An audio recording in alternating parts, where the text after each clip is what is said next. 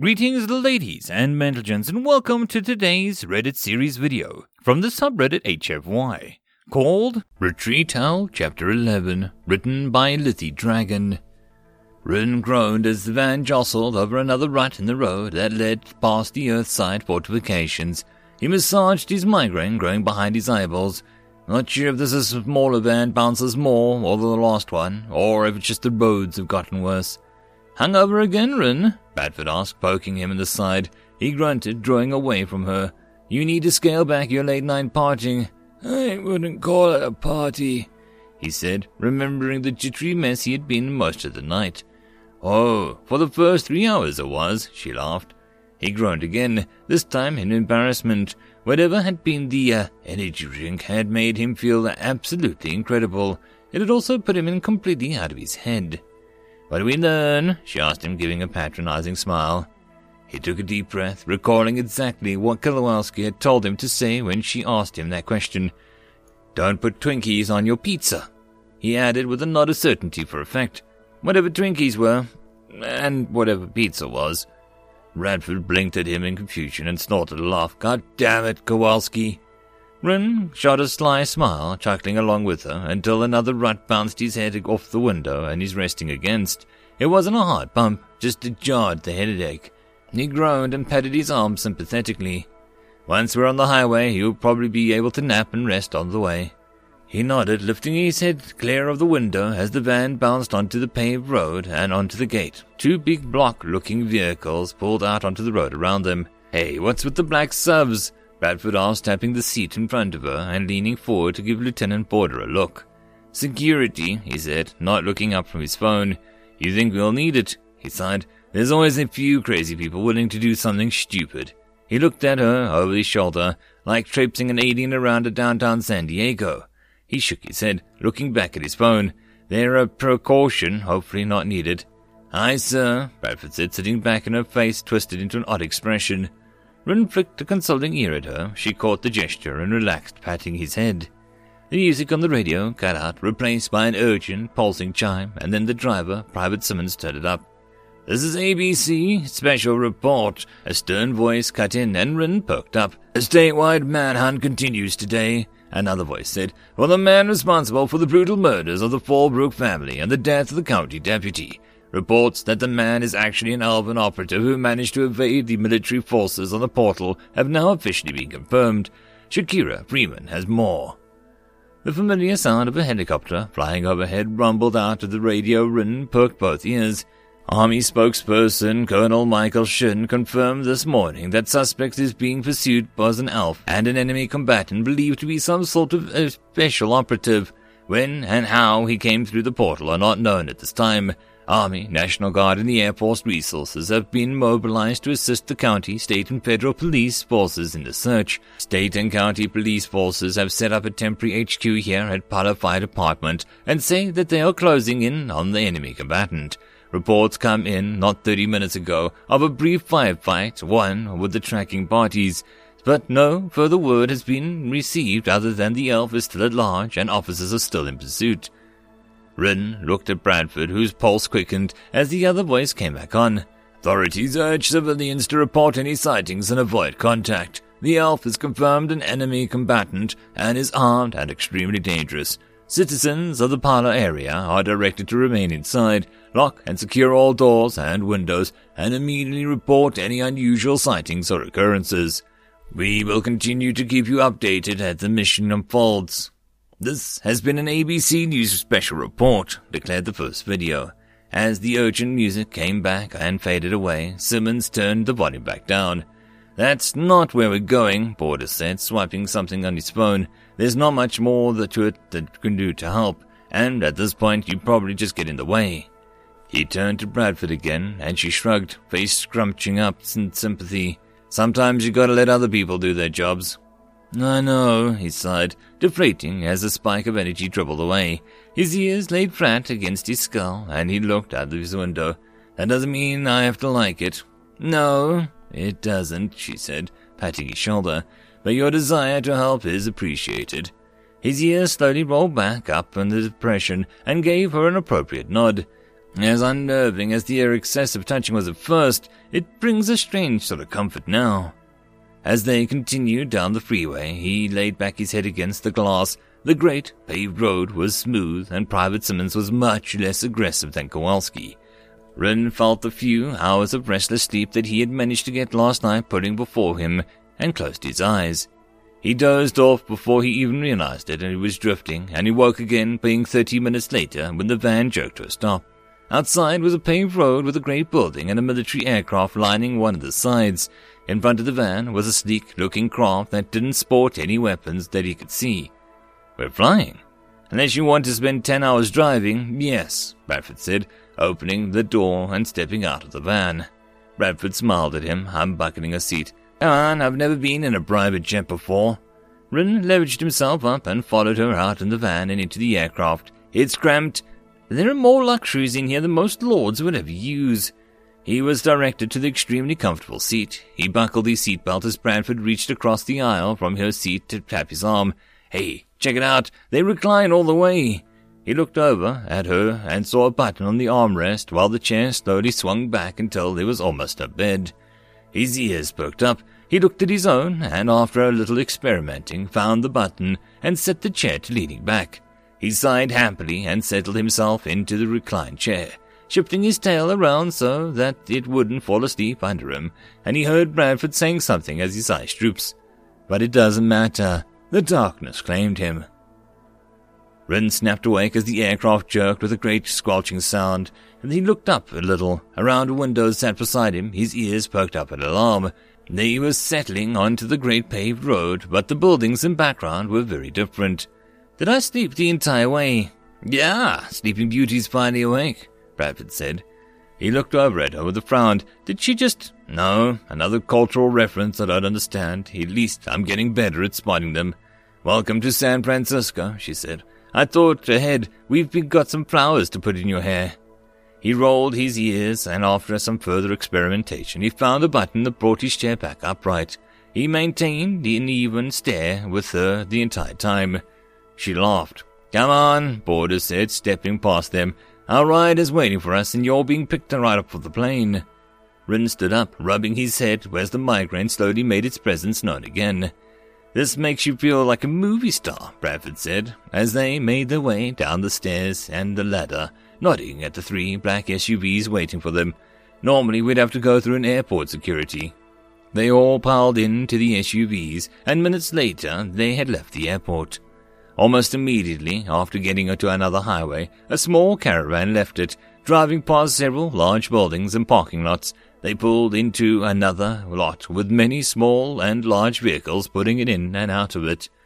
"Don't know about you two, but I need a morning coffee," Border said. Bradford made a face. "Sure, sir, but Starbucks."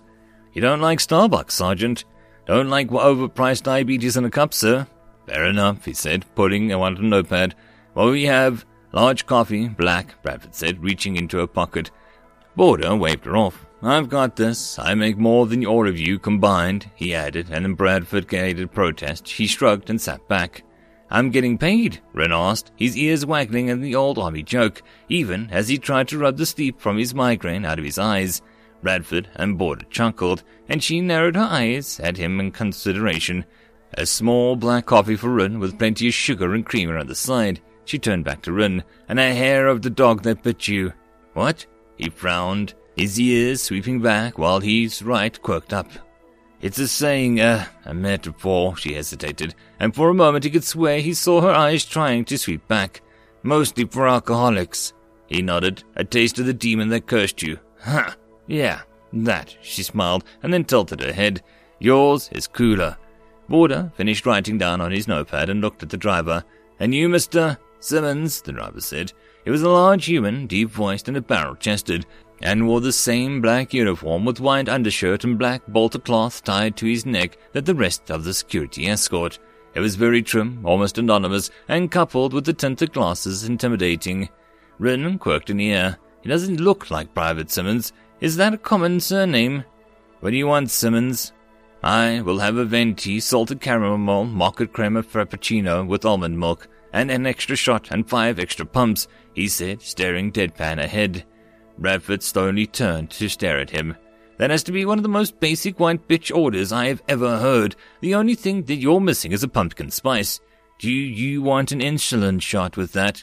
No, ma'am, Simmons replied, still deadpan.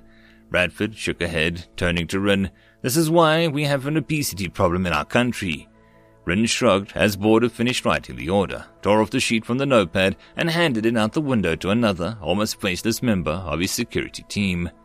He sat back and closed his eyes as they all fell into silence, drifting off again despite his migraine.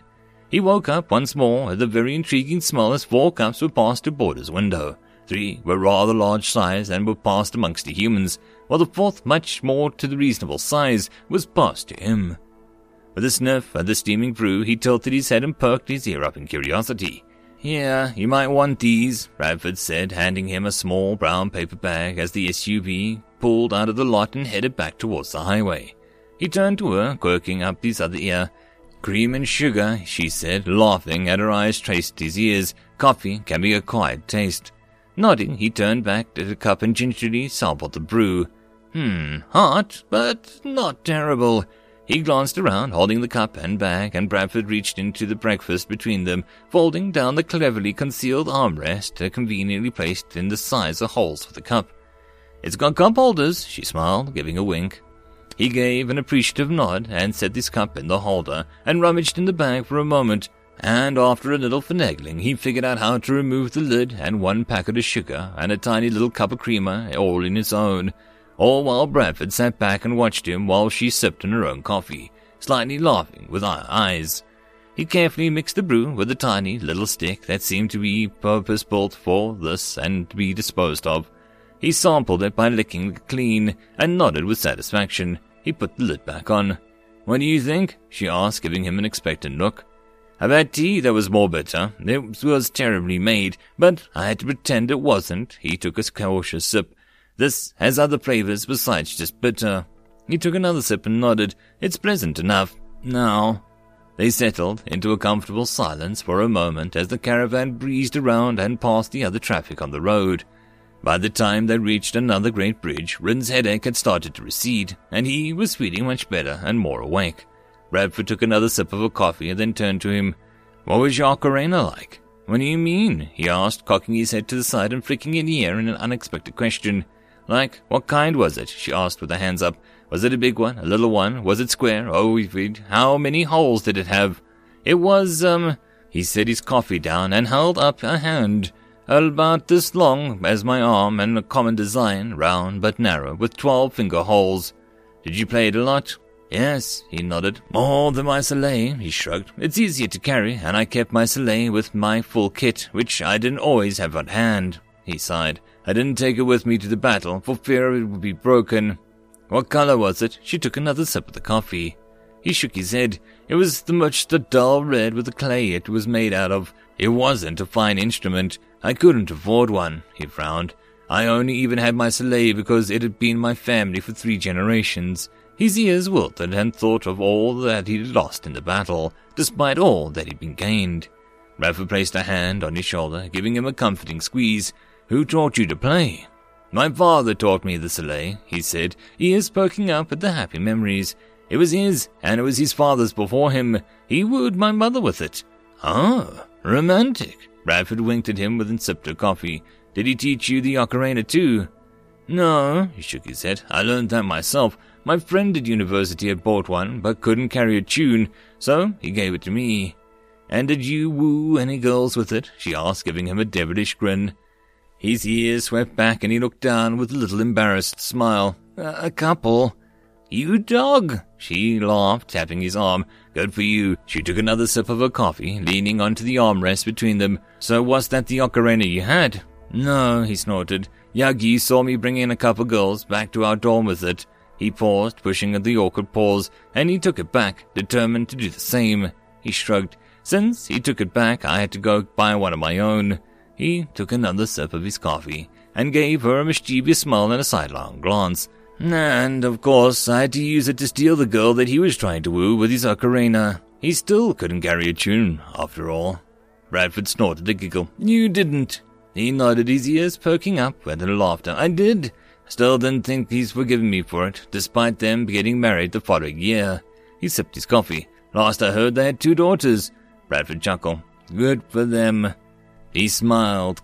His headache completely vanished, and they spent the rest of the trip talking about more instruments that he lost, sharing anecdotes of both their experiences in university and comparing the behaviors of students of each species. They found much in common. The University of Yagane is taller, Bradford laughed. Did they have you studying the proper mage tower? Rin gave her a sidelong glance as he in his left ear before turning back to gaze at the sprawling campus. It was taller to the laboratory building than they were approaching, and it had a game preserve. Wouldn't mind that, Border said as they walked through the doors along with 6 members of the security detail. Lieutenant Border, I presume, a man said, straightening up from the counter that he'd been leaning on and stepping forward. His unruly brown hair was much longer than any of the Marines, except for Bradford's, and he wore a white jacket over his shirt with words painted on it, and jeans. I am Alistair Fredericks. He held out a hand. I'm Dr. Yin's assistant. A pleasure to meet you, Border said, shaking his hand. This is Sergeant Bradford and Second Artificer Ayat, he added, nodding to each of them in turn. Alistair shook Bradford's hand and then extended his to Rin. He flicked his ears forward and nodded and shook the man's hand in a human way. It's nice to meet you, he yipped quietly. Releasing Rin's hand, Alistair stood back suddenly with a short breath. Oh my god, I just shook hands with an alien. An alien. Oh my god. He looked at Boulder. What did you say? He said, it's nice to meet you, Bradford said. She glanced at Rin, suppressing a smile. He flicked an ear to ear, but otherwise kept his face stony. Oh, you can understand him. How can you understand him? Do you speak? Wait. Right, we got a brief on this. He took a deep breath and grinned. Magic. Yes, he's an alien, and he's here to help you figure out magic. Border rolled his eyes, and he pulled his phone out to check it. I'm sure there's a lot of work to do, and we don't have all day. Yes, I'm sorry. Alistair gave a sheepish smile, and then pulled himself back into his more professional demeanor. Dr. Yin is already in the lab, waiting for us. If you'll follow me. He turned to lead them through the door of the main lobby. This was almost immediately backed by a security guard sitting behind the table in front of another and locked door. IDs, please. The guard looked like them as if they were the most boring, inconvenient thing of his entire day. Alistair held up his badge and he clipped the jacket and waved aside the guard. Bradford and Boulder both pulled out their own ID cards and presented them. Then they handed the badges to the big V on the side. And his ID? The guard asked, waving at Rin. Bradford glanced at him, and then back at the guard. Doesn't have any? Right. He should be an access list, Porter said. Yes, he's the entirety of our alien visitor access list. The guard gave Porter a dead-eye stare. How do I know it's him? Porter sighed. We're escorting him. Very well, the guard said, as if he could only barely be bothered to go along with the idea. He handed Rin a different badge with a big E on it. Make sure he doesn't go anywhere unescorted. I'll do that, Porter sighed again. They stepped onto the side and waited for the 4 other escort details show their IDs and got visitor badges. The other 2 had stayed in the lobby. With everyone's badges on, the guard pressed a button next to him and the door unlocked with a buzzing sound. Bradford grabbed the door and swung it open, and they all filed through. Alistair led them down the hallway towards the lab. You said that you're Dr. Yin's assistant, Borders asked. Yes, I've actually been working for her for a while now, and she's recently helped me complete my master's. He glanced at Border and Bradford with a smile, his chest puffing out.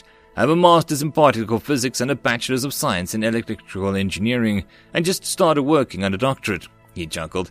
I'm starting my doctoral thesis on electromagnetic confinement for fusion plasma containment, which is something that I've wanted to work on since being in high school. He shrugged and waved a hand. Well, that's gone out the window now that I have the opportunity to be one of the first people to write a doctoral thesis on the science behind magic. He shook his head, laughing. Still can't believe I'm saying that. Still can't believe you don't know what magic is, Rin muttered at Bradford. All right, so here we are, Alistair said, pushing open the doors to the lab. Inside was a startling array of equipment that Rin couldn't even begin to quantify. Interspersed with crates of mana crystals and captured elven equipment, several more humans with white coats were scattered about the lab. Dr. Yin, Alistair called out. They're here. Oh, good. A short woman turned around, tucking her long black hair behind her ears as she walked over to meet them. Rin quirked an ear. She barely comes up to my chin, and her eyes are squinty. She tilted his head, comparing her to Bradford. Their skin comes in so many different shades. Dr. Yin, this is Lieutenant Border, Sergeant Bradford, and Second Artificer Rin. She smiled at Rin, dipped his head in greeting. Dr. Yin has been given the lead of this project. More like being tasked by herding cats, she smiled, shaking her head, as the others came over to join them and agape at Rin. Let me introduce you to the rest of the team. She started going down the line, sharing their names. Rin shook a lot of hands, but very quickly lost track of who was who, or what their names even were. I hope you remembered everyone's names, he muttered at Bradford. Nope, she muttered back, and gave him a wink, but I can read name tags. Now that introductions are out of the way, shall we get started? Border said. We're only here for today. Of course.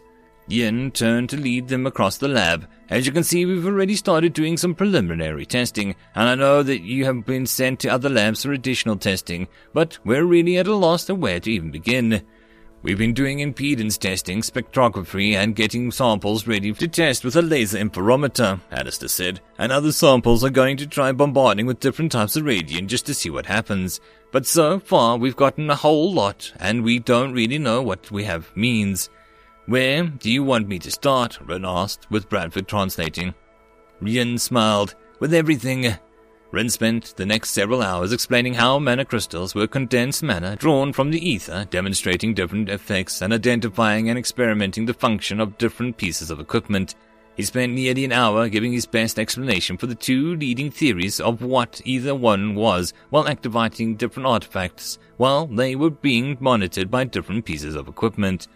Almost all of which was Elven, and added a layer of difficulty to the mystery of his own efforts, as well as awe. He snorted, shaking his head as he marveled at the latest device they had him manipulating. Is something wrong? Yin asked. No, he said, flicking his ears dismissively as she set back the device down. It's just that, He glanced down, about gesturing to the treasure trove of captured Elven equipment. Our researchers would have killed to have the opportunity to capture even a tenth of this. He shook his head, looking about the room, and we were stand in a room full of it. What did he say? Yin asked, looking at Bradford when she didn't translate immediately. They've been fighting the elves for a long time and never captured anything close to this. She waved at the room. Yin nodded. I see. So, Alistair said, we've been going testing Elven equipment all day, he said, stressing the word with almost a giggle. But I see you've brought something of your own. He nodded to the staff Rin had kept slung over his shoulder. Is that something we can test? Yes, he said, unslinging the stave. That's why I brought it. Alistair's face lit up as Bradford translated. Is that your wizard staff? Rin just stared at him, flicking his ears away. It's called a stave, Bradford said, and he's an artificer, not a wizard. Right, sorry, it's just, he's a big D&D nerd, Yin said, leaning over to Bradford when Rin. Bradford nodded and explained everything. Rin quirked an ear, and she winked back at him. He snorted. Humans. The next hour was spent putting his stave through as many of the same tests, while also demonstrating shields and active enchantments, artifices. I can also shoot various shard bursts and other offensive spells with it, he said, closing down his latest shield demonstration. Alistair's eyes turned into dinner plates, and he slowly turned to Yin, pleading expression on his face. Yin looked at him, and then at another scientist standing beside her. This one was a tall man with bronze skin and silver hair. He nodded. I think we have a lab room that'll work. 15 minutes later, and they were crowded into one end of the room that felt to him like it was more of a long hallway. The other end was a series of impromptu targets, a series of instruments that had been set up to monitor the whole thing. Someone handed him a pair of clear plastic goggles. He stared at them. Safety first, Yin said, as everyone else donned theirs on. He shrugged and spent a moment finding the placements that kept the side pieces hooked over his ears without finding any of obstructing his vision. Satisfied, he double-checked that everything was ready.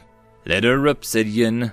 Nodding, he turned to the targets and grinned. In rapid succession, he shot the shard bolt, fireburst, ice bolt, and shock bolt into targets, slapping all 4 of them in less than 2 seconds. He followed it up with a shard burst that put fragments into all of them, and topped it off with an overcharged fireburst that engulfed all of the targets in flame. Everyone but Bradford stared in shock, and smoke roiled up from the targets, and the piercing alarm went off. "That was awesome!" Alistair shouted, shoving his fists into the air as the nozzle clicked above him and started spraying water across the room. Rin quickly threw up a shield to deflect the water, while the other scientists cursed and ran to shut off whatever artifice had been triggered. Bradford beamed at him and gave him a pat on the back. "I'm proud of you." He dipped an ear at her and smiled. "So, Alistair said, once they had turned the water off and the alarm off, they made a number of calls to the university security and the local fire brigade. Is there anything else that you can't do?" He nodded to Rin's staff. "Not much," Rin said, as Bradford was translating. "It is specialized for war, but it is designed to channel most spells that I can come up with." "So, what does it actually do?" the silver-haired scientist asked. "It both acts as a mana booster, providing an efficient and controlled supply of mana from the mana crystal." He tapped a partially depleted crystal set into the staff receivers, and as a tool to simplify spell use. "What do you mean, simplify spell use?" Yen asked. "Does it make it easier to manipulate magic?" "In a way," Ren paused, considering how best to explain it, looking at Bradford and giving her an apologetic tip of the ear. "I know she's getting tired of playing translator. When casting a spell, an artificer can wholly create an artifice in his mind and channel that through the staff so that its staff provides the power. The only difference between casting a spell with a staff is that it can tie into the energy of a mana crystal more safely and efficiently than the artificer were to attempt to draw the power straight from the mana crystal themselves." He paused, using the time it took Bradford to translate to order his thoughts. He received a series of nods when he finished. Doing that, however, requires a lot of concentration, especially for complex spells. It still requires considerable focus even with the simple spells, and often it takes time to cast. The artificer has to collect the spell in his head and so on. He waited again for the translation and the nods. "A staff," he held up his, "can also have his store spells structure inside the artifice, allowing the artificer to quickly select and employ which type of spell and artifice he desires to use. Rather than recreating the entire artifice in his mind, the artificer merely recreates the trigger, and the staff will do the rest of the work. Skilled artificers can also use the staff almost as an extension of themselves, shaping and manipulating the artifice through the staff, without having to hold the entire picture of the artifice in their minds. It's like a memory bank," Alistair said when Bradford had completed the translation, or a computer. "It can store memories of spells, in a sense, yes." Rin raised one ear in curiosity. "I haven't seen anything to suggest that they can store memories, but it wouldn't be surprising." "He doesn't mean literal memory storage," Bradford said, smiling like she could read his mind. "It's more of the same sense, but I can call my pocket notebook a pocket brain." "Oh," Rin nodded, ears flicking back. "That makes so much more sense." "And are there bigger ones?" Alistair asked. "Yes, but they're not staves," Rin said as he pointed his tail at the greater larger mana crystals. "The greater energy draw requires more rigid, specialized construction, otherwise they can burn out. Proper artillery can shoot different types of spell shot inscribed on spell frames. Our heaviest artillery pieces must be dedicated to the specific type of spell shot." "Fascinating," Rin muttered. "And can you use the artillery?" "No." He shook his head. "It still requires an artificer to trigger the spell. Though even the weakest artificer can do it." He paused, and Bradford took the opportunity to slip the translation in before he continued.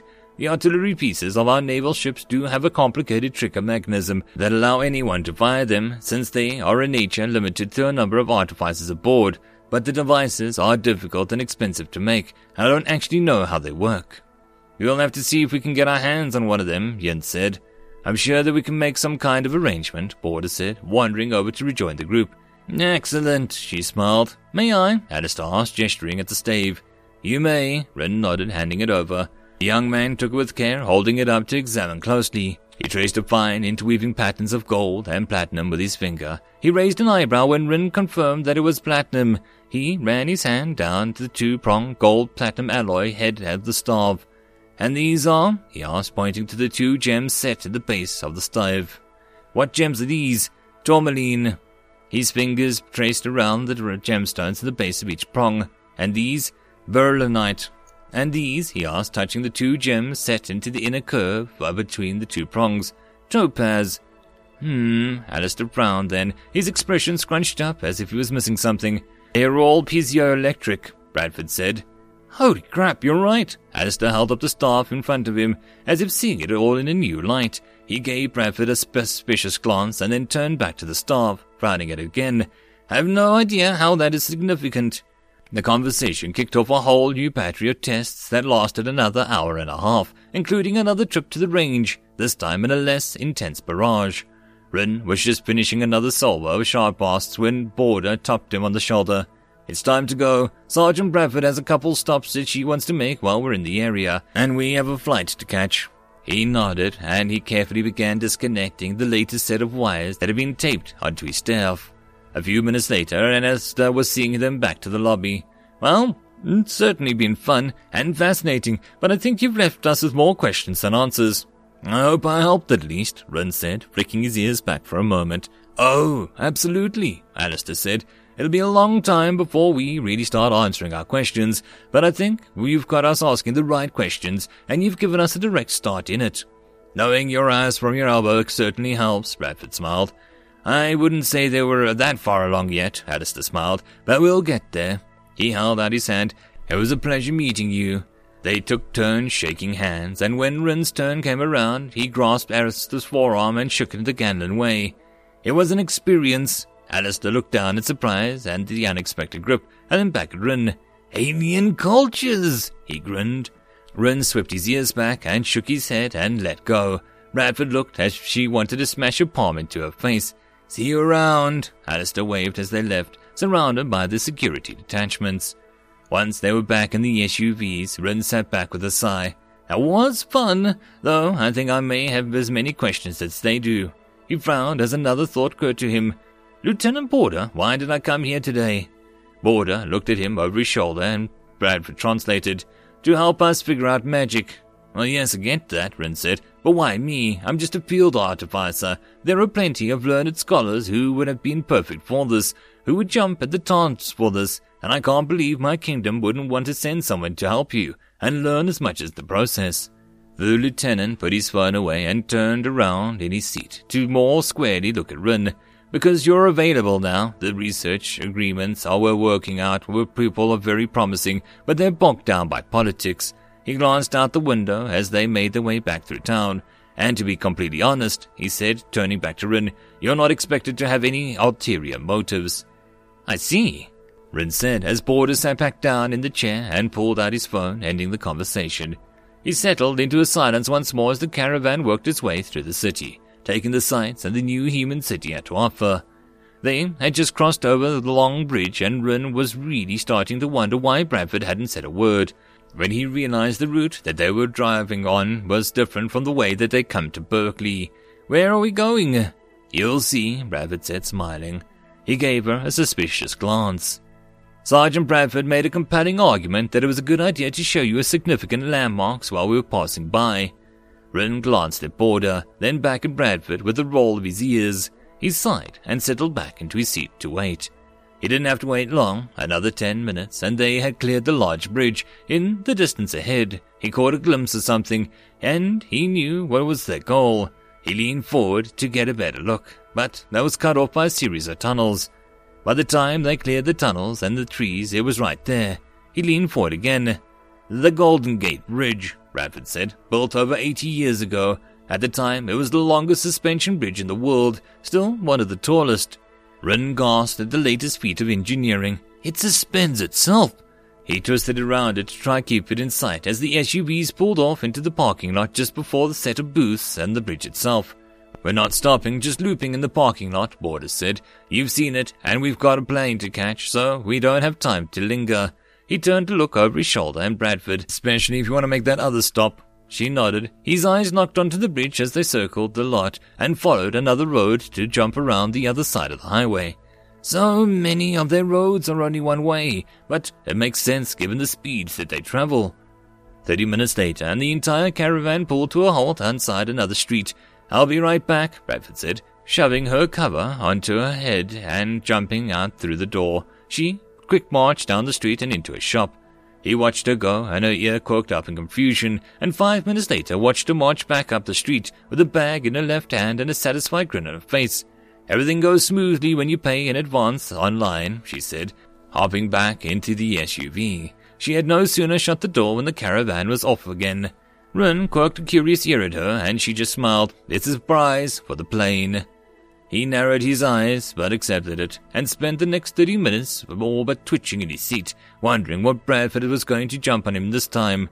Finally, reaching the airport, their caravan drove onto the runway, right up to the plane that was waiting for them.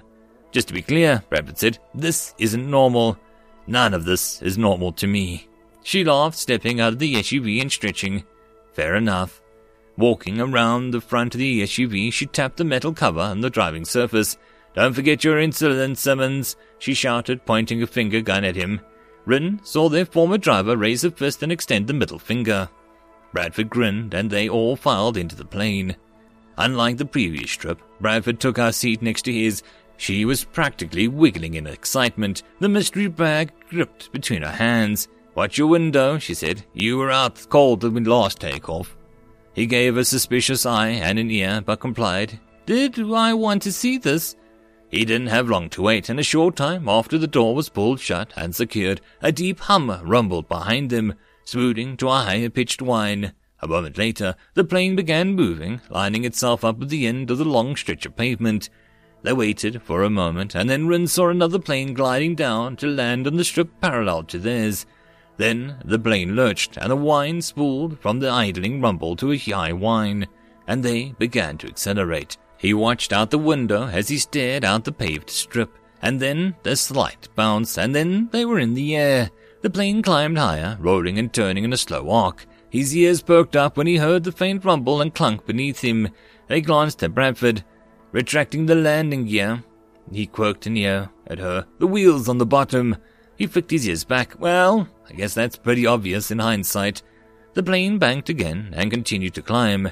He looked out the window again, amazed at how incredibly high they really were.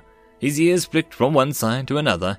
If I hadn't already flown in battle, I probably would be terrified. He considered the moment more. I'm being completely honest, I'm probably still a little bit terrified. All right, Bradford said, sitting back in a chair and dropping the bag on his lap. Since you lost yours. Confused, he cocked his ear at her, continued looking down at the bag. Cautiously, he opened the bag and pulled out a box. He examined it for a moment, giving Bradford a suspicious glance. She gave him an innocent smile in return. Slowly, expectantly to suddenly explode on him, he opened the box. Inside, he found a padded case. He frowned. Is this like a Yibba Yabba Yobo doll? Just boxes inside boxes. Tilting his head, he opened the case. He gasped, his ears perking up straight, and then falling limply to the sides as his mouth sagged open. Inside was a beautifully crafted ocarina. Carefully, he pulled it out of the case. It was not identical to his old one, though it was similar in size and shape. Unlike his old one, which had no grays, and one gleamed with a beautiful deep blue color. He blinked and looked at Bradford, and blinked again, determined not to show tears. I can't.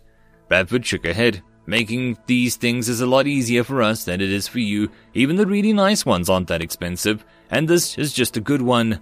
He worked the jaw several times, licking the roof of his mouth, while Bradford gave him a happy but unyielding stare. He sighed, his ears sweeping back against his skull in humility, and he bowed his head to her. Thank you, I thank you. Play it. His ears shot out to the sides as he opened his mouth, then perked up at the idea. His right ear twitched, and he started to smile. He set the bag and box and case on the floor between their legs and held the ocarina, his ocarina. He took a moment to find his grip. It was the shape that gave the ocarina its sound, and it was this close to his old one, but not exact. He twiddled his fingers over the holes and verified the places while briefly limbering up. He put the ocarina to his lips and briefly ran it up down the scale as he hit to pure on every note. Bradford smiled and nodded encouragingly. Rin closed his eyes and took a deep breath, collecting himself.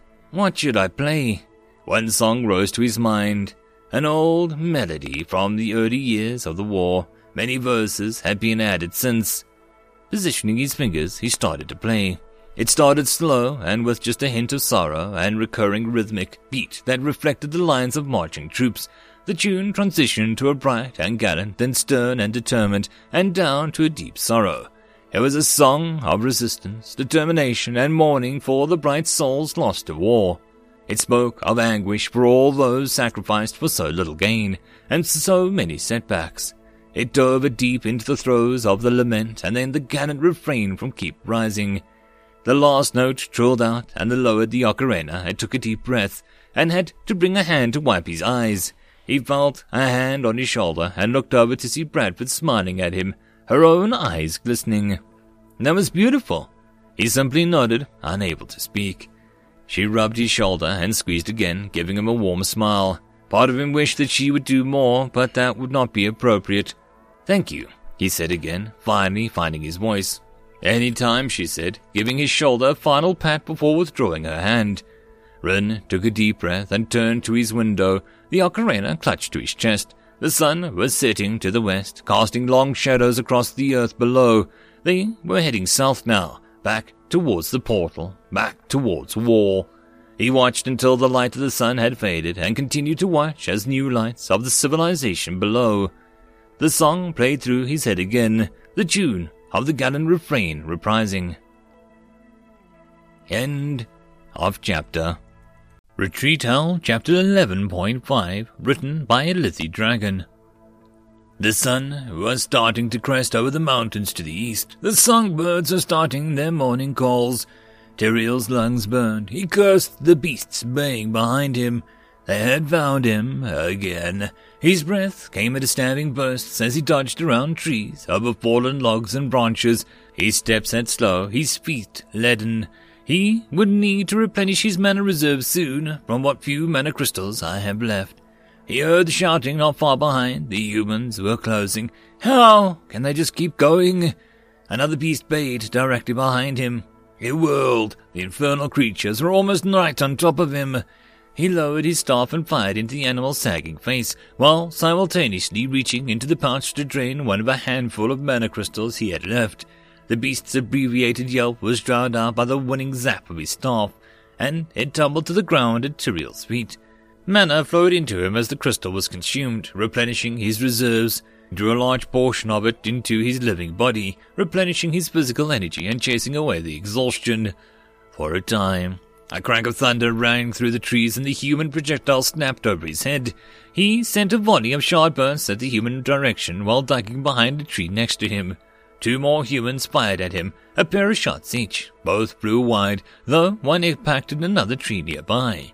He sent a volley of shard bursts after them before sprinting to another tree further up the ridge. More rounds snapped past him from the first human as he ran, but they were focused on the first trees that had covered behind. Ducking behind his new cover, he cursed the trees of his land for their obstinate silence. Another barrage from the humans zipped and pinged around him. Peeking out, he spotted two of the humans through the cluster of underbrush. Not a great shot, but a little fire will cause them problems. He swung his staff around, and it spat out a rapid salvo of 4 fire bursts, peppering the humans with the brush that they hid behind. He heard them shout out in surprise and in pain as their dry shrubbery burst into flames. The second beast howled as more rounds from the first human peppered his tree. Tyrael snarled in hatred and sent a spray of sharp bursts after the wretched thing. A yelp followed a high-pitched yowling told him that he'd hit it, but not silenced it. 3 more rounds kicked up the dirt and splintered around him, and Tyrael flinched back under the cover. He glanced ahead, further up the mountain. The top of the next ridge is just here. If I can get over it, I can have a downhill sprint across the next hollow. Then that will buy me some time. He frowned as he heard more shouting in the distance, and the faint thumping pulse of one of the air machines. I can't keep this up much longer. He leaned around, sending another salvo of shard bursts at the human, and took off, dashing up the hill as fast as his legs and mana reserves could push him. A single shot chased after him over the ridge, and missed. But the ridge behind him, Tyrael sprinted into the next hollow, running downhill, gravity with his friend, aiding his escape from the humans, until he reached the other side. And it wasn't. His chest heaved and his lungs were on fire as he pushed himself up the hill. He drove ever upwards, striving to cross the mountain into the wilderness that he was certain lay beyond. Reaching the top of the hollow, he heard more shouts of the humans cresting the ridge behind him. More of the cursed beasts came with them. though their barks and deep-chested growls were indifferent from the baying and saggy-faced creatures that they had been hounding him every step. His reserves already nearly depleted again, he spared a glance over his shoulder, and he had been able to gain a lead on them once again, but it was smaller every time. He counted his mana crystals, just 2 remaining, one smaller one at that. Any hope of escape had vanished. Capture or death was inevitable, but I can still accomplish my mission. Consuming one of the remaining crystals, he glanced up at the trees above him. There, a light pulse from his staff flashed into the tree. Songbirds dropped tumbling from the ground, stunned. He knelt behind the log that had fallen next to it and gently picked it up. Satisfied that it was still intact, he pulled a small control button from another pouch and pressed the spikes into the back of his head. It twitched as it pierced his skull, and the magic activated.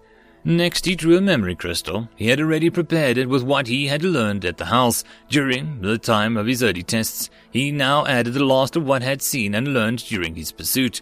The memory transfer took but a moment. They would be raw and unfiltered, but it was still all he had time for. And this way, his superiors would get every detail, even the ones that he had missed himself. The transfer complete, he secured the memory crystal to the control button and imparted his commands. They were simple and crude. Fly. In a direction through the portal, another direction continue flying. More complex instructions were possible, even direct control, but not without a larger, more sophisticated control device, and a greater knowledge of the creature's mind. This existing command would drive the creature to continue flying until it died of exhaustion, but it wouldn't have survived the spiking anyway. Commands imparted, he set the still stunned creature beside the log and resumed his own flight. Police Sergeant Goldberg huffed his way up the mountainside, hot on the heels of his partner, Lazarus. A German shepherd was off his leash now, and after having practically hauled Goldberg out of the last damned hollow, but he hadn't yet bolted for this attack. Damn bastard is quick, he thought, struggling to keep up with the child-murdering cop-killer in sight. But he tires quick too. He wished he could just draw his sidearm and shoot the pricker, but orders were to kill only if absolutely necessary. They want him alive, and I hope that he tortured the intel out of the son of a witch. Lazarus skidded to a halt and looked up, surprised by a bird as it exploded up from behind a log. But he was distracted only for a moment, and with a half yip, half growl, and an offending bird was disappeared into the sky. It leapt over the hurdle and chased continue. Huffing along the easier slope of the main ridge, Tyrael heard footfalls and a growl behind him. He spun, his staff in his left hand, ready to blast another cursed beast. The monster was closer than he thought, however, and he had barely spun around when the beast slammed into him like a fur-covered missile. Its jaws latched onto his left arm, and he was tackled to the ground, and he bellowed out in pain as he felt his bones break. His staff was thrown uselessly aside. Gritting his teeth, he grabbed his sword with his free hand, but before he could draw the gem blade, another beast leapt atop him, grabbing his arm and ripping the hand away from the hilt. Cursing, he tried to kick at them, and a third monster latched onto his ankle. Jerking their heads, the teeth piercing into the gaps in the armor, tearing flesh and grinding against bone, stretching and pinned, he shouted in pain. His fight was over. But there was one last spell, if he could just concentrate. The humans arrived, shouting at the barbaric language, but he would not let them take him alive. He drew the spell in his mind. Taser! Taser! Taser! The beasts leapt away. Their mistake! He grinned, readying for the last of his reserves. 2 needles stabbed his neck, and his world exploded into an electric fire. He twitched and spasmed, then the spell thrown from his mind. Then darkness soon took him. End of chapter. And that, my friends, concludes this video. I hope that you enjoyed. If you did, please consider supporting the author from the link down below. Otherwise, if you wish to support this channel, there are numerous ways to do so, like liking, subscribing, and possibly even becoming a patron. Otherwise, the easiest way would be to share. And until the next video, I hope that you all have a good one, and I'll see you then. Cheers.